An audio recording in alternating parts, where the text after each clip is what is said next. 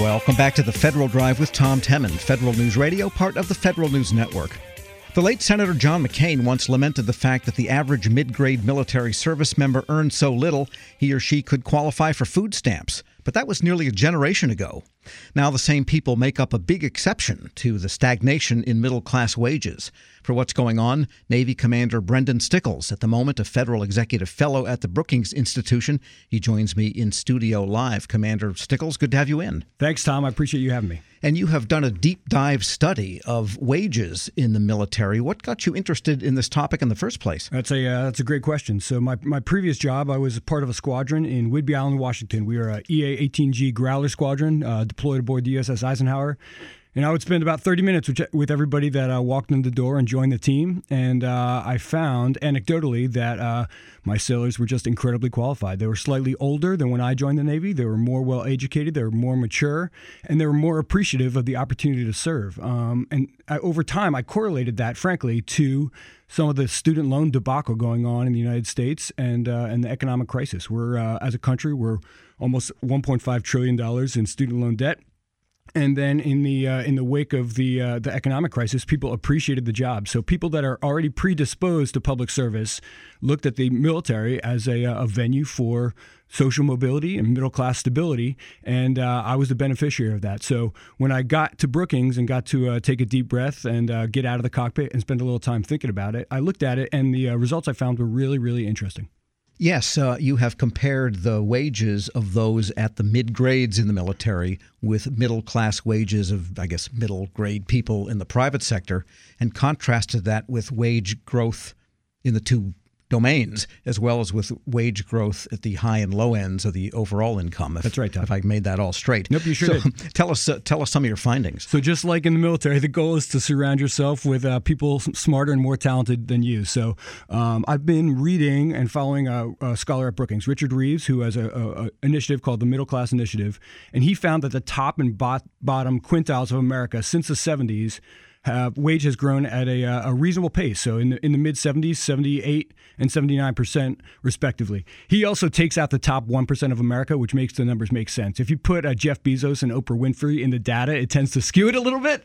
So he removes them and then looks at what wages are doing in America. And those middle three quintiles since the 70s have grown at only about 46%, which everybody is feeling, right? Everybody is feeling that the middle class is getting left behind in America.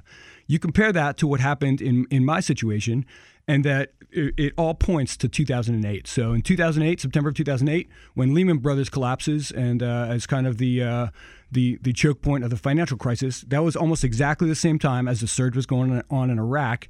And then, unfortunately, deaths started to tick up after that. It became more dangerous to be in Afghanistan than Iraq in the 2008-2009 timeframe. So that put a political pressure to raise wages for the active duty military, frankly, rightfully so, while the middle class was stagnating or declining. So I think the first time in history, sailors have never been known for getting paid well, and I think that historically, it's the narrative is good benefits with not great wages. Well, in 2009, those two curves passed each other. And my argument is that that's a good thing and a great thing as we pivot the military back towards great power competition and technological innovation. We need to compete with some of the best people, but it is something to recognize. And just a couple of the numbers here. What is the average wage in the class of service member you're talking about? You got and it. Does that include all of the fringe benefits? And if not, what would that add to it? So that's the literally $1 million question. So I made I took a pass basically at some of the more complicated, and I just looked at base pay for an E5. So for me, an E5 is an important rank because that was my upwardly mobile, really talented sailors. By the time they finish their first enlistment, are usually an E5, so a second class petty officer in the United States Navy. There's exceptions to that. I had a young sailor, and she was a superstar and was in a leadership position. She made E5 in about 2.5 years. And so she's kind of the one side of the bell curve. But generally speaking, at the end of your first enlistment, in my service in the Navy, a lot of people are at E5. So in 2018, you're looking at about $31,000 in base pay. That is about 2 percentage points higher than the median salary in the United States. I completely punted, and that's just base pay. I completely punted on some of the more difficult calculations, but I think, and this is where the Middle Class Initiative at Brookings can look at the military and gain some lessons, because in the military, we obviously have free health care that's covered. I use free in quotations because we're obviously paying for it with our service and with some other sacrifices. But we have healthcare covered. We have a zip code adjusted housing allowance that's also tax free, which is an enormous benefit. And then there's also the training opportunities that really was the rocket ship for social mobility in the wake of World War II. The Stickles family, my grandfather, the original Ensign Stickles, was an orphan in New York City, served in World War II, then went to Manhattan College on the GI Bill and created my family where it is. And so that model still exists with the post 9/11 GI Bill, with one even more important exception. The question that people always ask is, hey, are your children going to do better than you? Like, that's a famous survey question. And the GI Bill, we're allowed to transfer to our children. So, hey, you come into the military, you serve, we're going to pay you a fair wage, we're going to train you for your job, we're going to take care of your medical and your housing, and we're going to educate your child. That's literally the formula for middle-class social mobility, and I'm proud to be a part of it.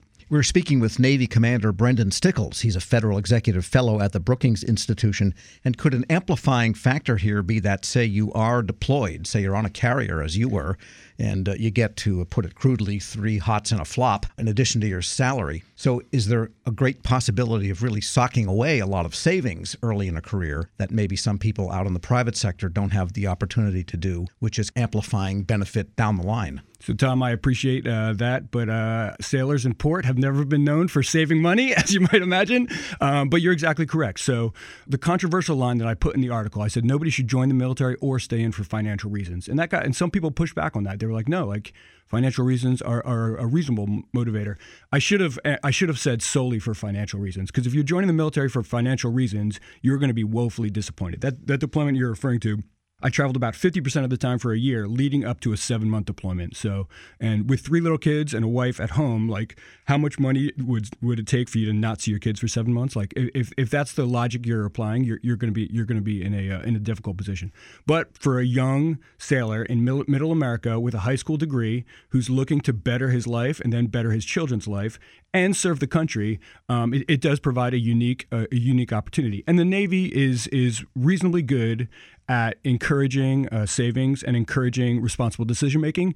I'll come back at a different time and talk about the blended retirement system, which is implemented this year. Which there's about only 2 weeks left to opt in for those eligible to do so. And so that'll change some of the financial dynamics over time. That's part of what I'm looking at. But you're absolutely correct. A lot of sailors come home from deployments in Iraq and Afghanistan and are hopefully happy, healthy, and proud of the job they did, and with some extra money in their pocket.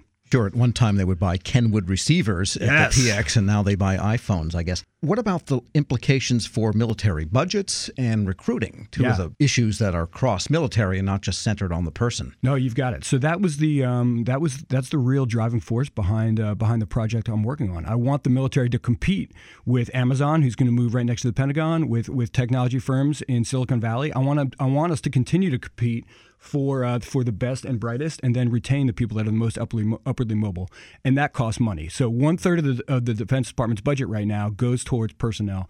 If you look at the whole of government, it's over $1 trillion if you include the Veterans Administration, and that's a lot of money. Like, don't get me wrong, that's obviously a big chunk of change. My argument is that the forces, we need a smaller, more lethal, more capable force. If you look at the numbers of people serving in my service in the United States Navy, as of yesterday, there was 329,867 sailors on active duty. There is 326 million people in America, so it's almost exactly 0.1% of Americans are currently serving in the United States Navy. To keep that number as low as it is, which is about 1/3 of what it was in the 80s as a percentage of population, to keep that number low but still keep the product they're producing high, you got to pay them, and you got to compete. And then people like me, you got to keep pilots from going to FedEx, you got to keep pilots from going to Delta, and you got to keep talented people in the Navy, and that's expensive.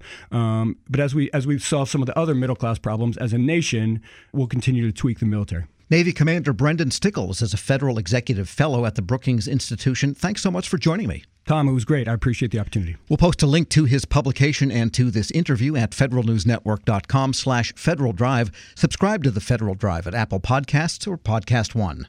Still to come on Federal News Radio, it may be almost 2019, but at least one federal agency still relies on a lot of paper processing. But first, The shutdown of more than a dozen departments and agencies continues. What can we expect from Congress? Next.